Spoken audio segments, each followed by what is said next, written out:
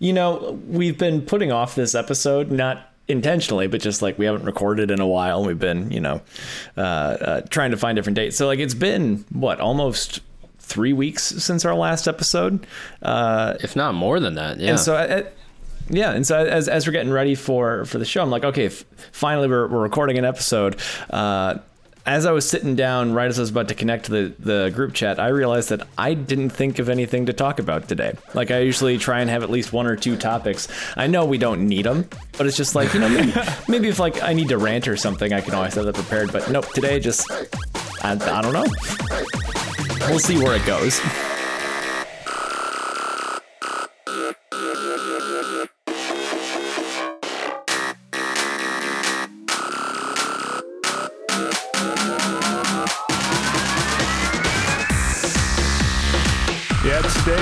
Today, much like it seems everything, we're just kind of flying by the seat of our pants. The NFL playoffs, we're recording this on a Saturday. The playoffs are happening today. Last week, the unthinkable happened, and the Cleveland Browns... The Browns is the Browns. ...won a playoff game. So we have to talk about that. Because I don't know if this is a sign of the end times. I don't know if I should be prepared for what's to come. But the Cleveland Browns currently have a path to the Super Bowl. Darn right they do. Well, so one half of the official Q4 Super Bowl prediction is still alive. Unfortunately, the other half didn't really work out. Unfortunately, as well as we were hoping. But the Cowboys kind of fell flat on their face. But Cleveland can still make it. Dude, of the two teams, if we talked about at the beginning of the season, if we were like, which of the two teams do we expect to be better and to make the playoffs? Definitely would have said the Cowboys. Regarding their respective divisions, I would have thought... Yeah, I would have thought Cleveland, absolutely. You took me back 10 years, if we jump back to the year 2011, and you told me that in 2021, we would be watching the Cleveland Browns on a seemingly unstoppable march to the Super Bowl, would have slapped you in the face. Two things. One, how is 2011 already 10 years ago? Right. And... Two, unstoppable March might be a little premature. Unstoppable because March. They're playing the certain unstoppable. Okay, the Browns look fantastic. I just don't think they're like the unstoppable juggernaut. They are that everybody, and I want them to win. This is a hard part because I really like 3 of the 4 teams in the AFC. I like the Browns, the Bills, and the Chiefs. And I like the Ravens too. So like I can't really decide who I want to make it to the Super Bowl because I would love to see all 3 of them make it. Whereas on the NFC side, I have no idea. I really don't like any of the teams left. Particularly today's game, Green Bay versus the Rams. Tough one for you. Get that garbage out of here.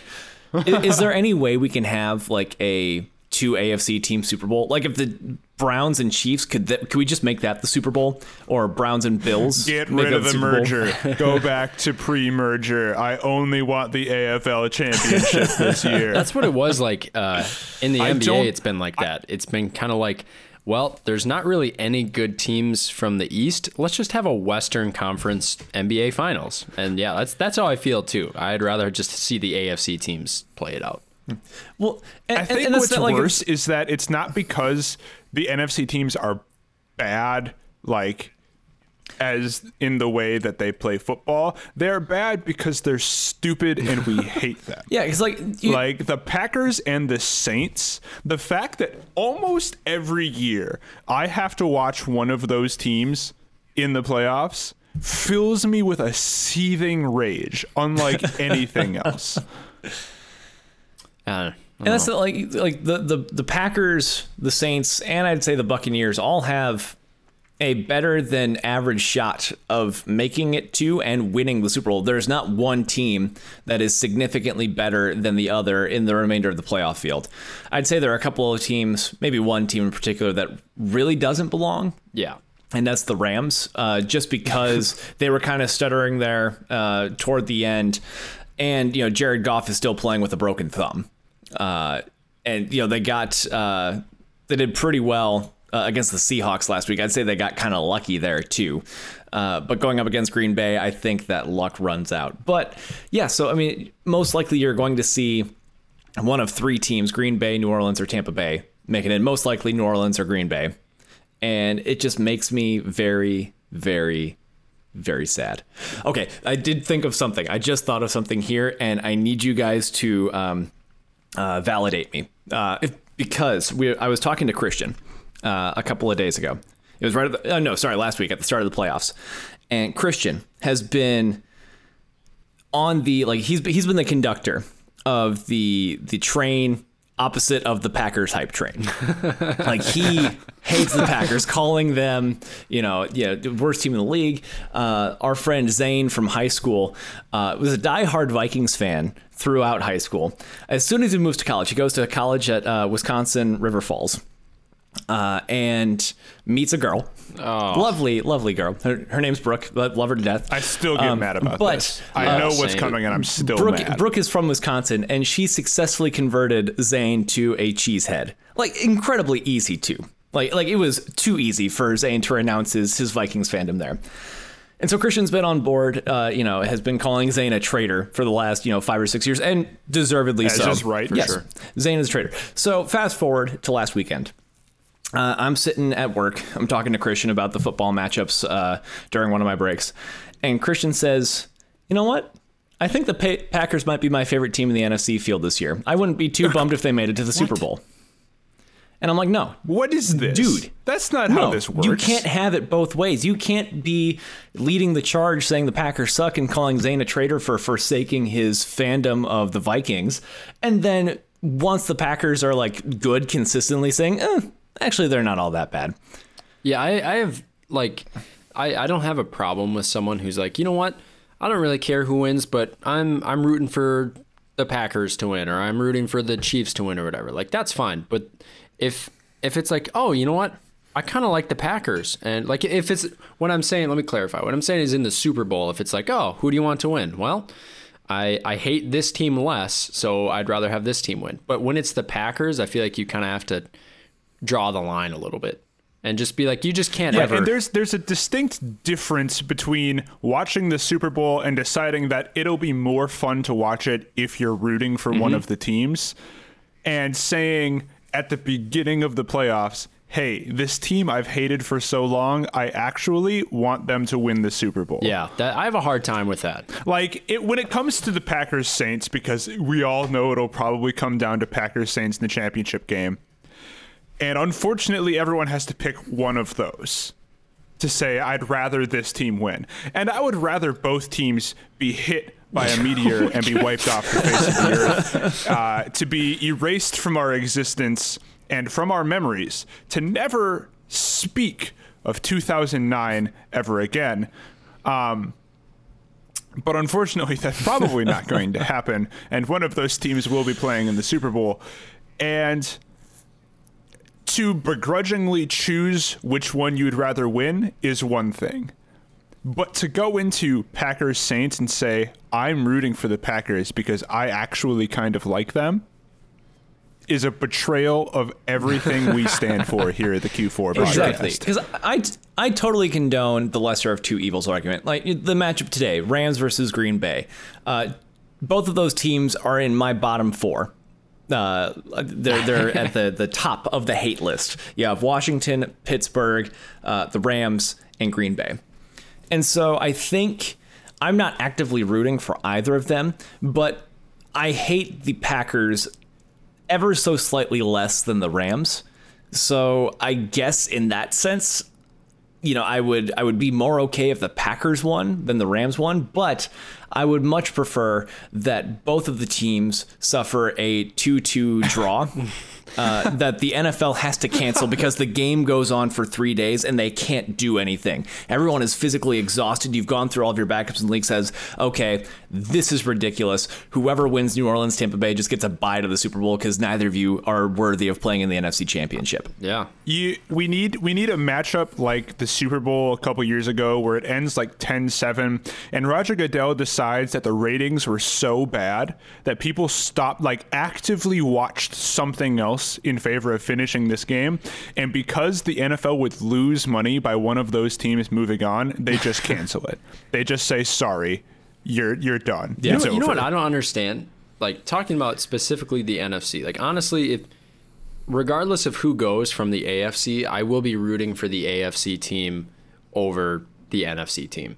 Obviously, if the Browns somehow David versus Goliath tomorrow and go on, like, obviously be rooting for the Browns in the AFC Championship. But what I don't understand is the collective organization of the Seattle Seahawks. I just don't like. 1 week there was, I think it was like week 5 or 6, we had a podcast, and it was when Seattle was either 5-1 or 4-1 or something like that. And I'm like, how do you even beat this team? Like, there's no way to beat this team. Their running game is great. DK Metcalf is like on a tear and no one can guard him. Russell Wilson is Russell Wilson. And then it's like, you watch the game last week, and dare I say, the Seahawks are almost Minnesota-esque. Like, there's weeks where you watch and you're like, oh my God, how can this team lose? And then you watch a game like last week and you're like, okay, the Rams have every quarterback that they have is broken in some sense of the word. How are the Seahawks? They gave up like 140 yards rushing to Cam Akers. If you're looking at that, Jared Goff has a broken thumb. Wolford or whatever is left on a stretcher and went to the freaking hospital, and you give up 131 yards rushing. Like, how are you not just saying at that point, and I know this is simplifying it, like, I'm going to put 11 people in the box. Throw the ball with a broken thumb, Jared. And, like, I just don't understand how the Seahawks I is beyond me. And especially to I have a theory. Arguably one of the worst teams left in the playoffs, like outside of Washington. But I don't understand the Seahawks at all. So I have a theory, and part of this will carry into the next thing I want to talk about, which is the head coaching changes that have happened around the league. But my theory is that every team that beats the Minnesota Vikings in a crushing playoff loss takes a little bit of the Vikings mojo with them and are doomed to suffer in the same way. Think about, in recent memory, the teams that have delivered crushing losses to the Vikings either on missed field goals, aka Atlanta and Seattle, or crushing in a different way, where the Saints killed Brett Favre and then the Eagles beat them 38-7. Now think about those 4 teams. Think about what's happening to them now, right? Eagles are a dumpster fire. Atlanta is even bigger of a dumpster fire. Seattle loses in the first round, even though they're one of the best teams in the NFL. The Saints in the last 3 years have lost consecutively on the last play of the game in the playoffs. And I have no doubt that it will happen again tomorrow, that Tom Brady will throw a Hail Mary to Gronk as time expires, and the Saints will lose once again because they have taken that Vikings mojo. I think they're. I think there's something to that. I mean, those are 4 pretty undeniable cases that you brought to the forefront. It's the Saints are weird to me. Like, I don't think I hate the Saints as much as I should, because it's like, it's weird. I go through ups and downs with them. It's like, oh, the Saints, they're pretty good. Drew Brees is a good guy, and then he has comments like he did at the beginning of the year, and then you're like, oh, okay, well, I don't really like them anymore. And then it's like, okay, well, like Alvin Kamara is really good. He's fun to watch. Michael Thomas is good. Oh, Michael Thomas is physically fighting people at practice. And then it's like, okay, well, I don't like them anymore. And then they're just so weird, and it's really hard for me to figure out who I hate the least out of the NFC for who I want to go to the Super Bowl. Because I honestly think it doesn't really matter. I'm going to hate whoever ends up there, but it's just weird. I'm on the record. I will be upset if it happens, but I will be less upset if this happens than anything else, Buccaneers. Yeah, I think that's Just because if we watch Tom Brady do his thing and prove it's like, yeah, he's in his 40s, still killing it. Like, all right, at least I can begrudgingly accept that I'm watching something really great happen rather than watching the New Orleans Saints or the Green Bay Packers, because let's be honest, the Rams don't have a chance. Like, I'm not even going to throw the Rams into this conversation because they're not going to make it. Yeah. There is no plausible situation in which they do, and because I have said that, now they will. But I'm going to maintain this opinion until they do. Also, I'm going to make it on the record right now. The Wild aren't going to win a single game this season. I'm going to say that now so that they go on a tear. Didn't they just win last night or 2 nights ago? Okay. Yeah, they did. From here on out? Yeah, they did. Kirill Kaprizov is like the epitome of a chef's kiss, and I'm very, very happy about it. Not to, that's a different conversation. Say, like, not to detract totally. Anthony LaPanza is really good. He sounds really good. Okay. I am, as I have been every year since 2000, cautiously optimistic. Hate that term. About this Wild season, which means they will probably not make the playoffs because they've given the state of Minnesota hope, and if they do that, they have to tear it away. But I'm holding on to it. And I know this is just setting me up for pain. I know this is how it always works. Coming in hot, yeah. Oh my gosh. Okay, I didn't mean to take us away from football because Noah, I have a question for your family here. So, of course, I can't remember if it's Nick or Christian. I think is it Nick who is an Eagles fan, or is it Christian? Nick's the Eagles fan. So Christian is the fan of whichever team wins the Super Bowl. Okay, well, hey, and then he wins every year. You know. Yeah, exactly. So. Although now evidently he's a Packers fan, so yeah, really flavor of the month. Does Nick have any insight? And I'm going to do my best to not curse here. To what the heck is happening in Philadelphia right now? Like, we were actually talking about this a few days ago. Let me see if I can find the text conversation. So I sent. So Doug Peterson was fired on Monday. So by the time this episode airs, probably sometime last week. And so just sent a headline saying, Doug Peterson reportedly fired as Eagles head coach. First thing Nick texts back is, I think Carson stays.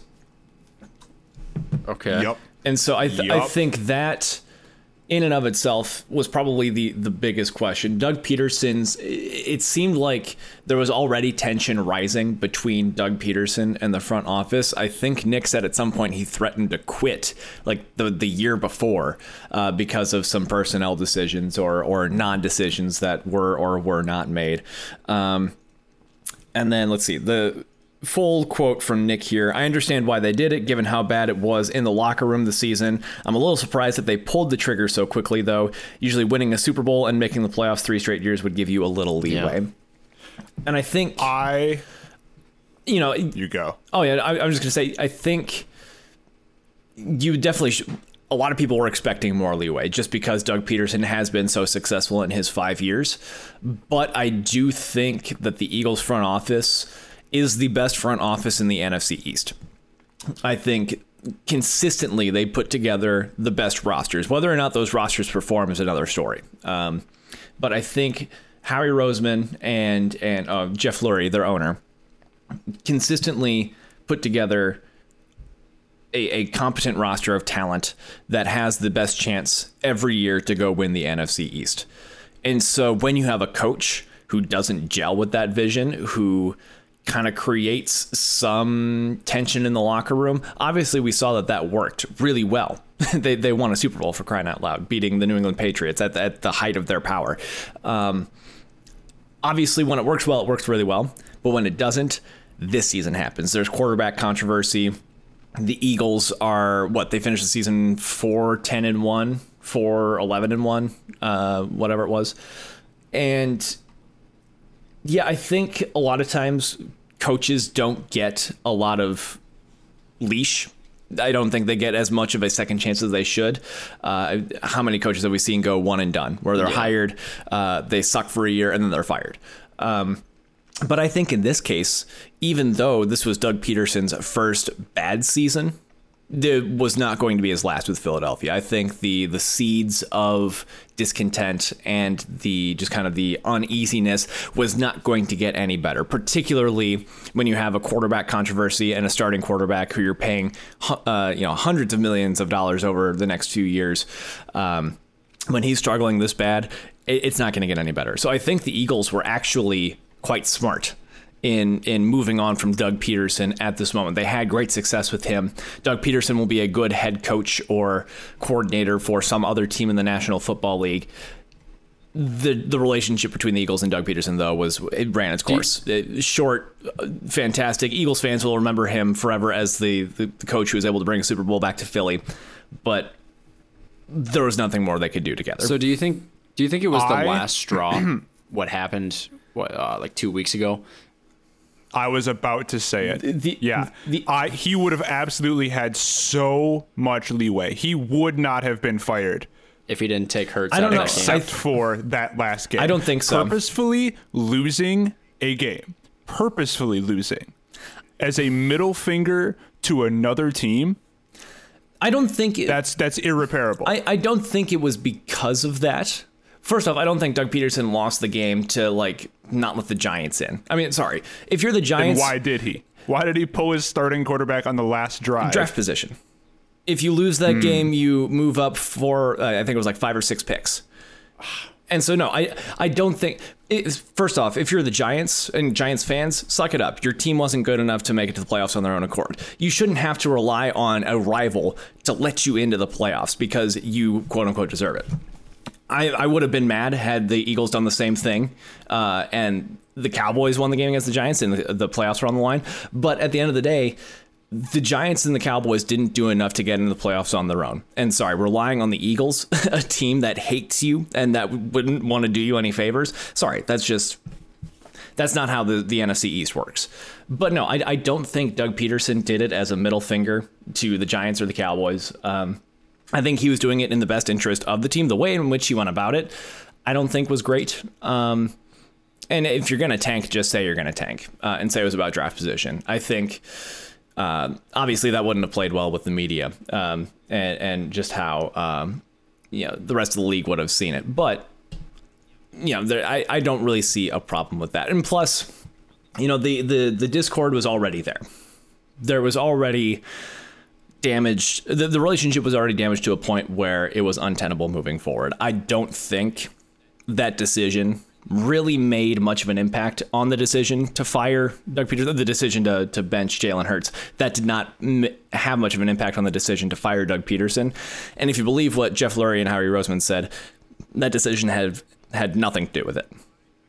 I feel like it had to have something to do with it, though, because when you go from there's some discord on the team before a decision to players having to be physically restrained from fighting the head coach on the sidelines because of one decision, that's got to factor into it. I think that was more a symptom rather than a cause, though, where I think that decision just kind of revealed what was already going wrong with the Eagles. It didn't cause the Eagles to get worse than they already were. And so in that sense, maybe that was kind of the last decision in a laundry list of bad decisions and other things that went wrong with the Eagles, and specifically with Doug Peterson this year. But I don't think the Eagles were planning on keeping him until he did that. And then they said, oh, shoot, yeah, this guy ain't doing good for us. Let's get rid of him. I just have such a hard time when a coach, I mean, and we don't know, maybe there was we don't know exactly what was going on, and it looks like it was a I don't want to say a purposeful loss, but it looks like he wasn't trying to win the game anymore. And to me, as a head coach, that's not your decision to make. Nope. You can leave that up to the front office, but I think that almost justifies the move a little bit, because originally I'm thinking if it was either Doug Peterson or Carson Wentz, I mean, at some point with Carson Wentz's attitude towards the end of the year and what Jalen Hurts was doing, to me, it's like, well, why would you not just try to cut ties with Carson Wentz? And of course, that's going to be expensive, but like getting rid of Doug Peterson didn't make a whole lot of sense to me. But if I'm in upper management, or if I'm even a player and my coach is like seemingly making the decision to lose the game, I would be so pissed off. And I'd be like, no, don't worry about the draft picks. Go out and win a football game. Like, that's your job, is to go coach and win a football game. Why are you worried about the draft picks like that? I kind of have an issue with that sort of tanking anyways. And that's just tanking is a problem. Yeah. I think the backlash around it, though, and particularly what got me and what particularly got Nick so upset, were all of the New York Giants fans and former players saying, Eagles shouldn't have lost it because of them. We're not in the playoffs, as if the Eagles owed the Giants anything. Right, yeah. I think that's just stupid. Like you said, it wasn't up to the Giants. Also, Giants fans, you would not have won the next game anyways. No. You would have gotten the opportunity to be creamed. You should be happy you didn't make it, because now you get a nice draft pick and didn't suffer the embarrassment that is the first round of the playoffs. Although the Giants have proven to be Tom Brady's kryptonite, so who knows? But I think so. That was my biggest issue with the entire news cycle surrounding that loss, is as if the Eagles owed anyone anything else. No, they didn't. Giants fans should suck it up.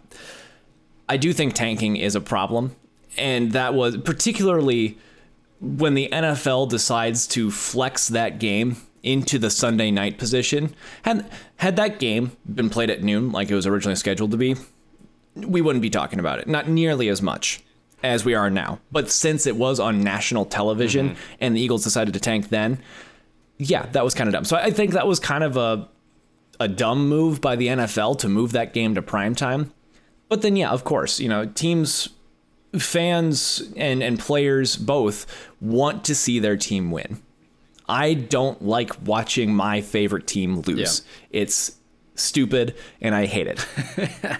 And so from that standpoint, if Doug Peterson, from that standpoint, the Eagles did owe something to someone, and that was to their fans. After a garbage season, after so much drama and turmoil throughout the course of the previous 16 weeks, the Eagles were in position to kick in the front teeth of a division rival. After all that they had been through, they owed the fans and their players that much to try and win a game. That is the biggest embarrassment here. As a team, as a head coach, Anthony, I totally agree with you. You should not be worried about draft picks. When the Cowboys entered December at 3-9 and then went 3-1 to finish the season at 6-10, I wasn't upset that we lost a top 5 draft pick and are now picking 10. I was like, heck yeah, this team looks competent. This is fun. We're actually winning games. And that's the point of sports. It's to be competitive and to have fun. And so from that standpoint, yeah, I think Doug Peterson in particular should be ashamed of himself, should be embarrassed. But to say that the Eagles owed anyone other than themselves and their fans a win there is ridiculous. There's also a big difference between choosing before a Week 17 game when you are 4-11 to put in the backups to start some guys and get them experience. There's a difference between that and making the decision to pull your starting quarterback on the last drive of the game down by 4. Yeah. Big difference there. Because, the Vikings started backups in their last week. Get the guys some experience. But they weren't down by a score against a division rival and then pulled everyone. Yeah. And put in Nate Sudfeld. It seems like it was an emotional response. And maybe that's what makes me think it was like a tiny little middle finger behind the back to the people watching in the boxes. Like, oh, yeah, look at me. I have control. And then they were like, oh, you want to do a middle finger? Well, I'm going to do a middle finger to your contract, and I'm going to get rid of you.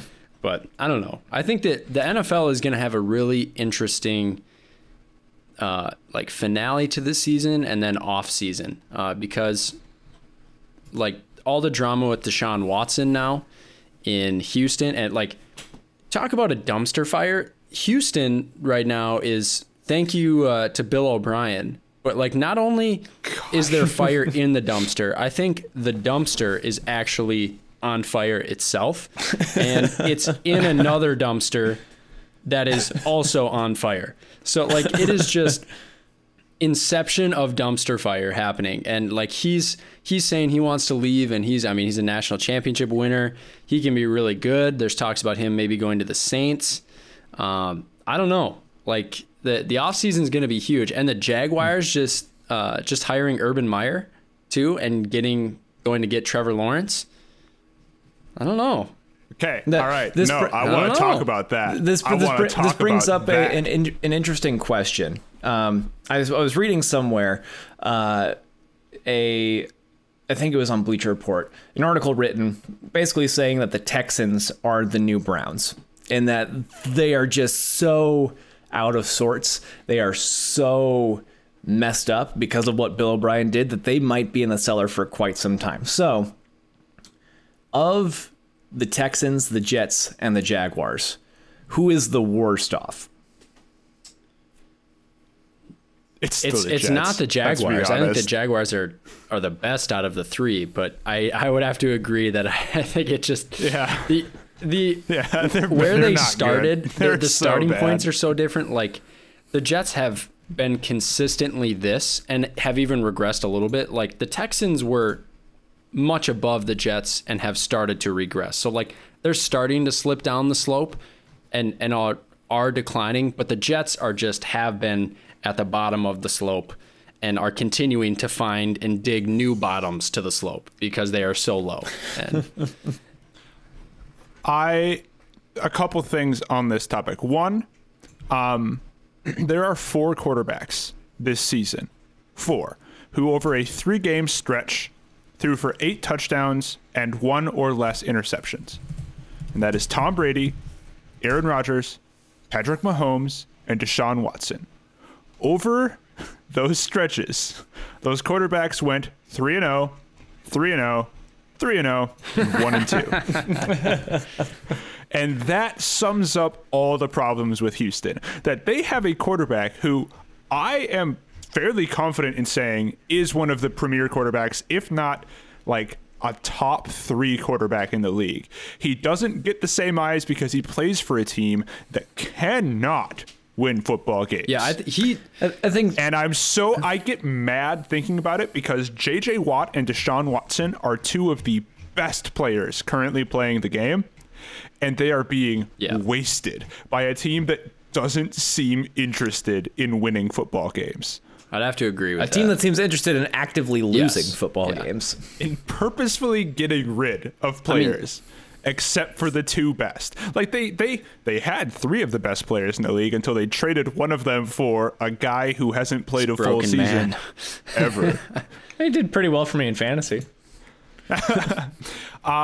Also on this topic, so jumping from the Texans to Jacksonville, and I'll hit the Jets in a moment, but Jacksonville, Urban Meyer, all right, former coach of Ohio State.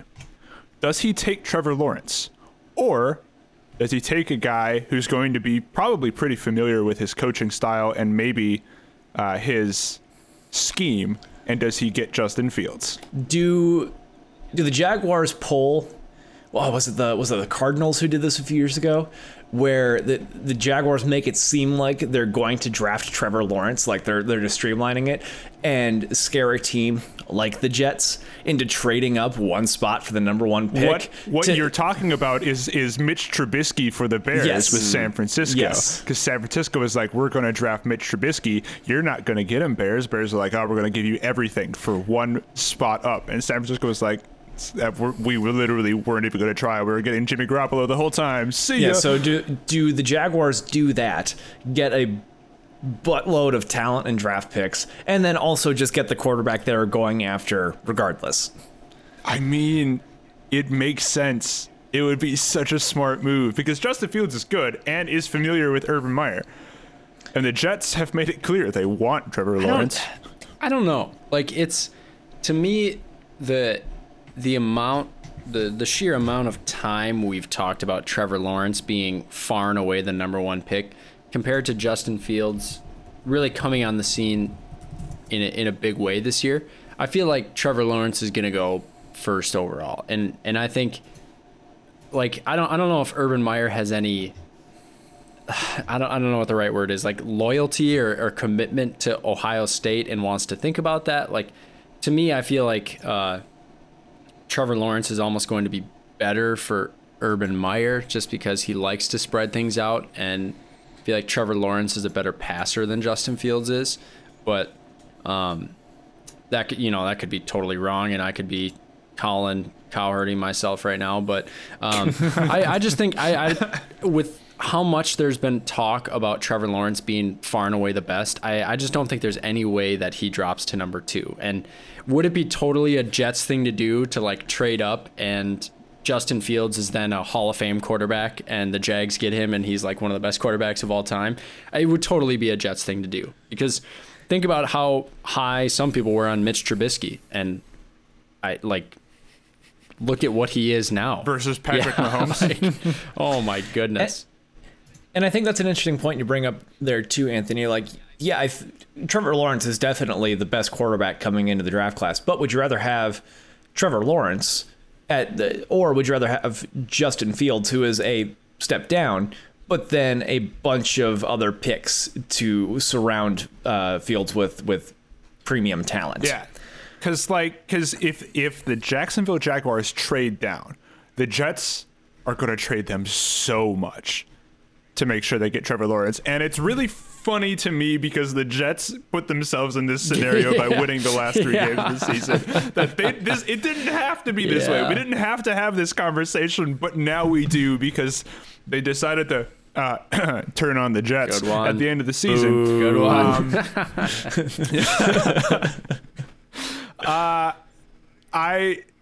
The Jets are so funny. They're so funny to me. I can't stop thinking about them even when I want to.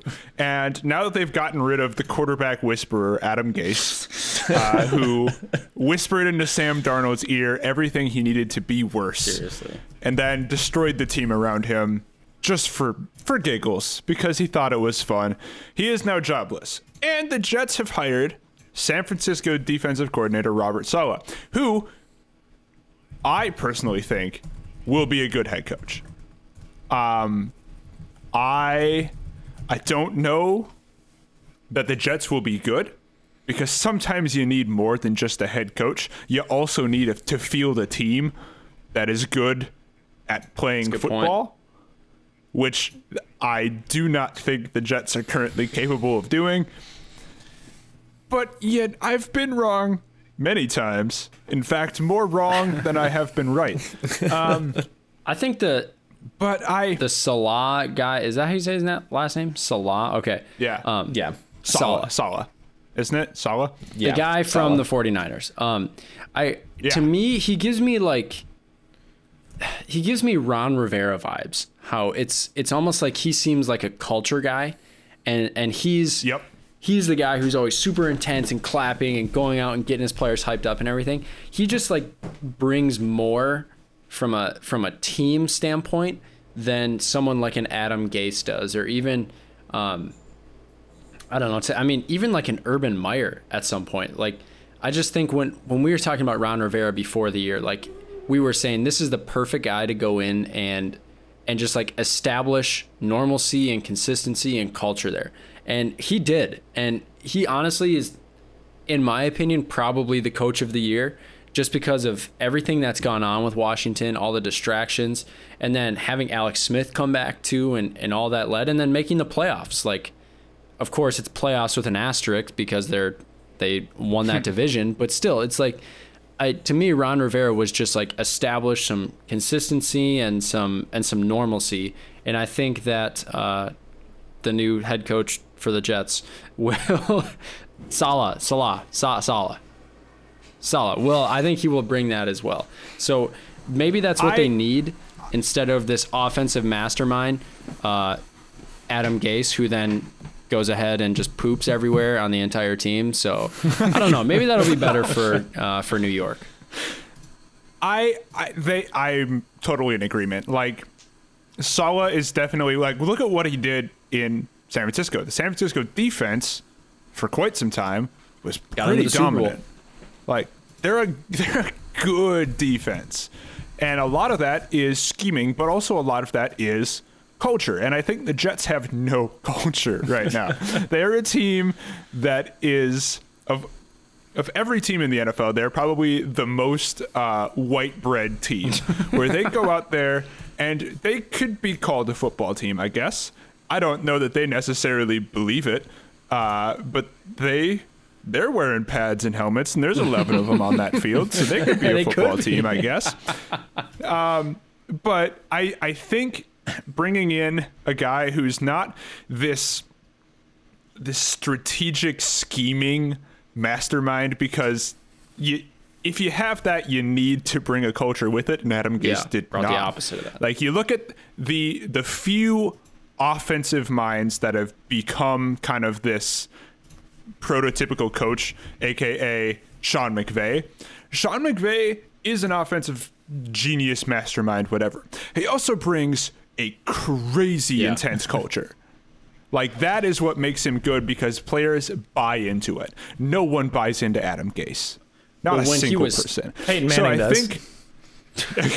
Well, Peyton Manning was already good. That's the thing. Is that Peyton Manning bought into his own culture with the knowledge that he is the best quarterback currently playing in the NFL, so he could do whatever he wanted.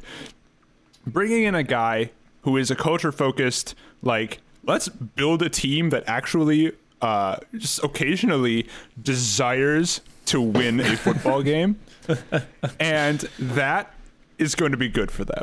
Because I think, like, you watch the Jets, you can watch them play football, and you can just see it on everyone's body language that they don't want to be there. Like, they would rather not, because they know what's coming. They know they're going to lose. And towards the end of the season, it picked up a little bit, and I think if they can carry that and have an actual, like, head coach that cares about more than... I don't even know what Adam Gase cares about. That's a good question. Yeah. I think they could be in a decent spot. However, they're still a bad football team, and I don't know that they're going to be getting better. Do you think so? Let me ask you guys this then. Do you think that the Jaguars or the Jets end up with a better record next year? Jaguars. 100%. Glad we're all on the same page. The Jaguars had a bad season because they're not a great team. But I think that the whole organization in general is more focused on rebuilding than the Jets are, because the Jaguars' collapse came fast. They used to be good. They were good, and then they got a little bad, and then they purposefully collapsed as a rebuilding effort. They collapsed in a season, one season. The Jets have just kind of been slowly declining. Like, so Jaguars' peak was the defense that we saw make it to the AFC Championship game. The Jets' peak was Mark Sanchez about 10 years before that. The fact that both of these teams hit their peak about a decade apart and are now at the same point, Jaguars are going to bounce back a lot farther, because the Jets have just been riding the decline for so long. And now they have to compete with Miami, who's good because they decided to actually build a football team. I don't see the Jets. I don't see the Jets coming back.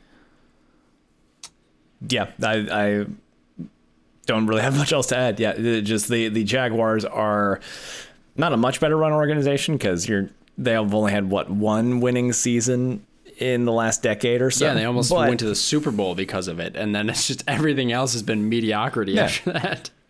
Yeah, but they've had more success more recently than the Jets have, and the Jets are just hemorrhaging talent, and who knows what's going on. So I think they're at least a more intentionally run organization. Yes. The Jets seem to be fine being the worst New York team, which is actually a difficult thing to do, because the other New York team is also not fighting very good. For it.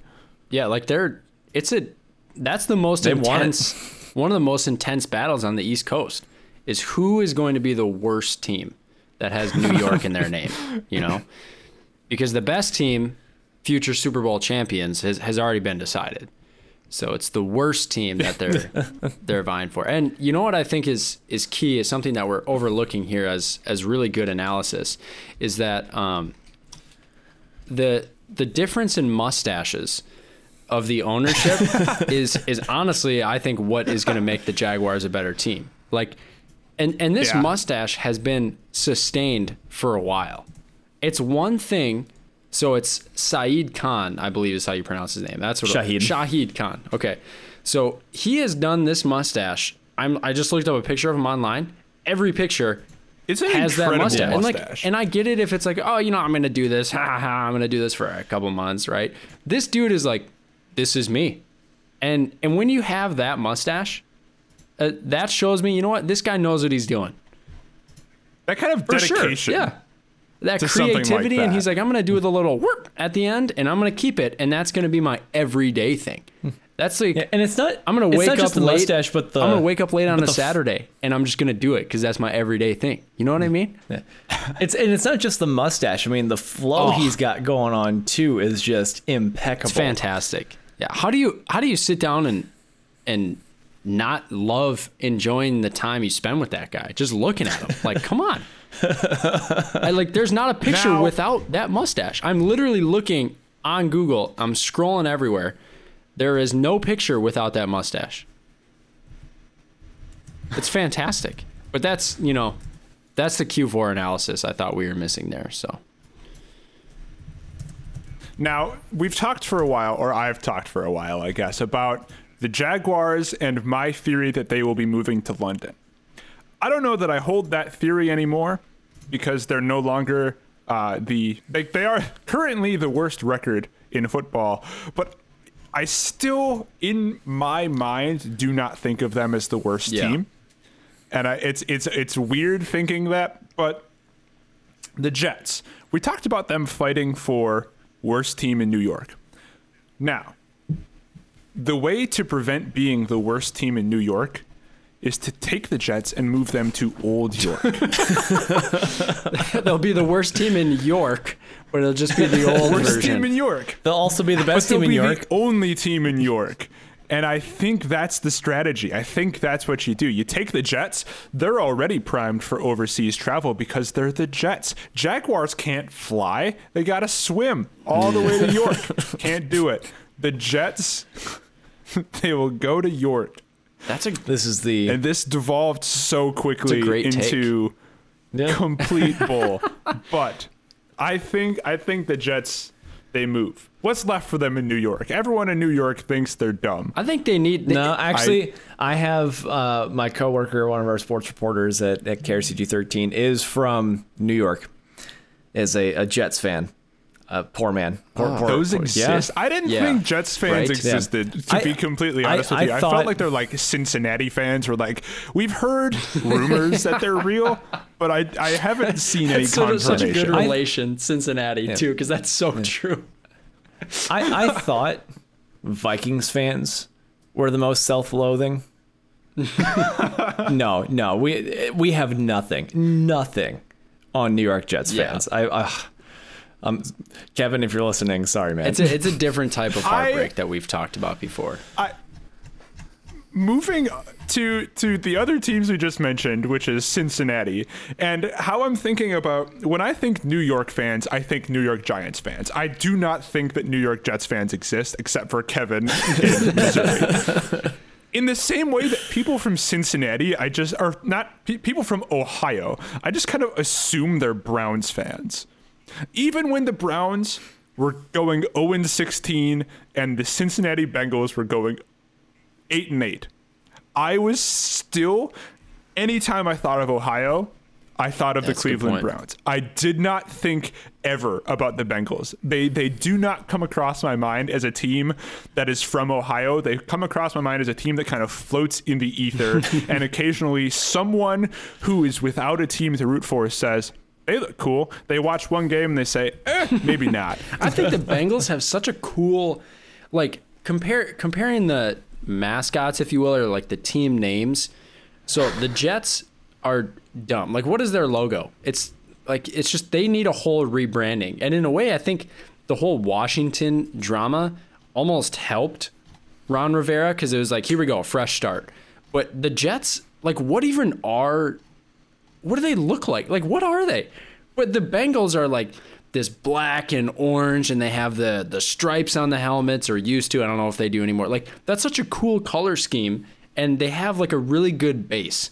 But then you look at the Jets, and it's like, it's just green, and there's an oval with the word Jets in it. And that's like, why not just completely rip it and make it even more like the Winnipeg Jets? Because at least that looks cool. But now you just like, I feel like they need a total rebranding and just need to try again. Because it's not working right now. Obviously. Now, they need to take a bold new approach to naming football teams, right? We have the Washington football team, and we're probably going to be getting something similar to the Cleveland baseball team. New York Jets need to take it a step further. They will just be the New York. It has to be something singular. There won't be any noun in there at all. They are just like, you go to a New York game and you say, I'm going to a New York game, because that's all they are. They are just the New York. Yeah, I think, or there's something like, is it? I'm gonna screw it up now. Is it the Connecticut Whale? That's not right. Yeah, the Connecticut Whale. Okay. Yes. So like, I mean, we've talked about Bill the Puma. Like, if you need ideas, New York, the New York, we are here for you. Come talk to us. We can figure it out. We can hash it out in a day. A pot of coffee in a day. While you're here, sell us the team. We should get every single team without a name and just name them all Bill. And have Bill the Puma be the mascot for all of them. We'll kind of like monopolize. It's just one collective organization. Okay, all right, now hear me out. You know how there are people who own several teams, right? Like Stan Kroenke, he owns several sports teams, okay? Yeah. So we take ownership of several sports teams, but instead of keeping them as separate organizations, we make them into one. And we slowly... They are just one team. It just happens to also be a baseball team and a football team and a soccer team and an ice hockey team. Like, everything. We just take over. This is a good idea, guys. Because then you have brand consistency across every avenue. All right? Would we be able to create a league with all of our teams and make up some totally random sport that just...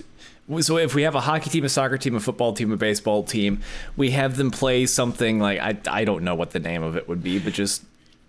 Bei-Fu Basscocker.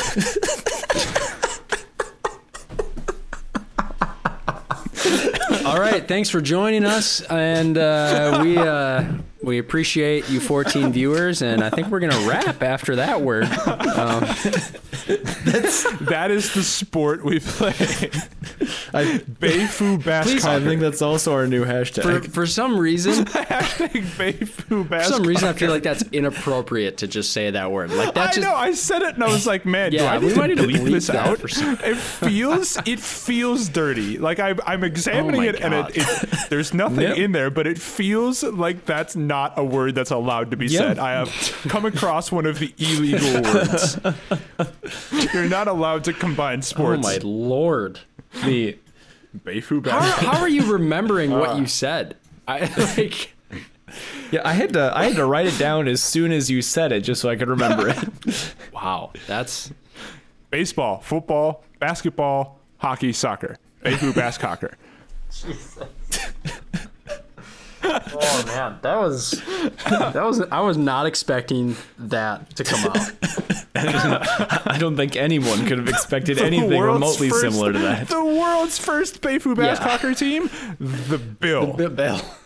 It's just the Bill because it's in multiple cities, right? We'll have Washington Bill, we'll have the Cincinnati Bill, we'll have the New York Bill. So the whole team will just be called the Bill. It is the collective Bill. The collective Bill. And we will get Pitbull to represent us because he is Mr. Worldwide. And we will get... This is a good brand, you guys. This is a good idea. This is a better idea than we've had in a long time, I think. Yeah. We also, of course, we'll have the Cleveland Bill, because they're rebranding, but we also have to add the Astros in there, and that'll just be kind of our, like, when we've had a rough day, then we'll go make decisions for the Astros and just stress relief that way. And just, you know what, we're actually going to play with 5 guys tonight. So good luck. Now, hear me out. We have both teams, the Houston Astros and the Cleveland baseball team. We named them both the Bill, and they still play in the MLB. And occasionally they'll play each other. It'll be the Cleveland Bill versus the Houston Bill. And they're owned by the same people. They share the same roster. And we will give one pitcher to Houston. Good luck. And that's it. It'll just be one pitcher. And this is a great idea because if you combine them, you have one roster, double the size. So you put all the premier talent from this roster on one of them. And then you give the rest to the other. Houston will never win a baseball game again. And we will be maniacally laughing and like touching our fingers together, you know, like, I don't know how to describe it, just as they're losing games that we set up for them to lose. And it won't ever not be fun. It will constantly be fun for the rest of time. And then maybe someday, you know, when we're old and we have grandkids, they'll be like, hey, Grandpa TJ, maybe you could let the Astros win. And we'll be like, well, let me sit you down and have a discussion about the 2017 Houston Astros. And let's just remind everyone why this needs to happen. The year is 2070. The Houston Astros have not won a game in the last 40 years. And it's all because of us.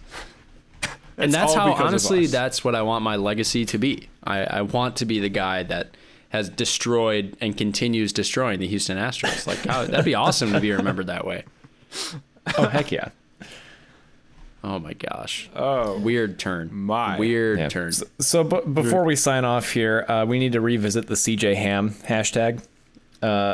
He didn't make the Pro Bowl. He didn't. And I'm upset about it. Yeah. Because name a fullback that's better than CJ Ham. Name 3 other fullbacks.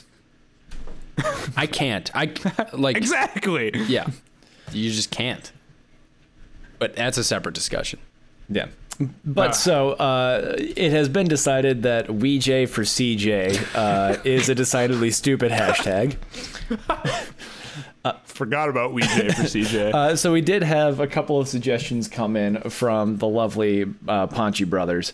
One was Optimus Swine, and the other was Ham Stanwich.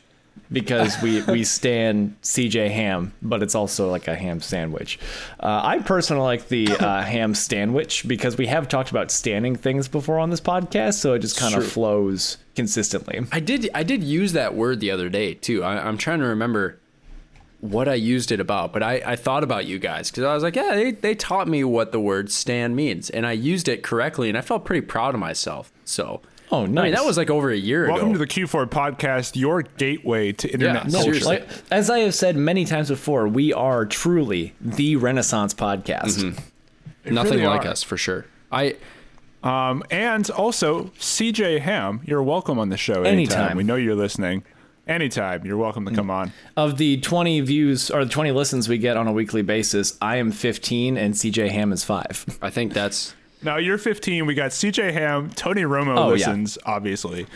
And then 3 other unnamed NFL players also listen to the show. They have asked to remain anonymous until the right time to bring them up. They're all Bob Costas in disguise, really.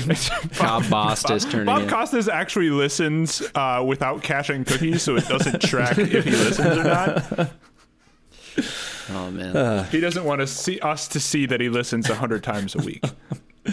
Hashtag Romo 2020, hashtag Go Browns, hashtag Teddy Got Signed, hashtag Spoof for Boof, hashtag Kevin, hashtag Jolt the Bolts, hashtag Cobb Bostas, hashtag Heck Off Stan, hashtag Plug Me In, hashtag WTF WFT, hashtag Bill the Puma, hashtag It Wing, hashtag Ham Sandwich, hashtag Bayfu Bascocker.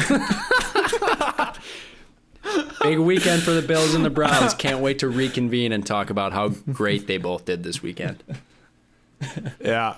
Yep. You'll hear from us again, and it'll probably involve misery about the Cleveland Browns, because any team that we put our collective efforts behind is going to fail spectacularly.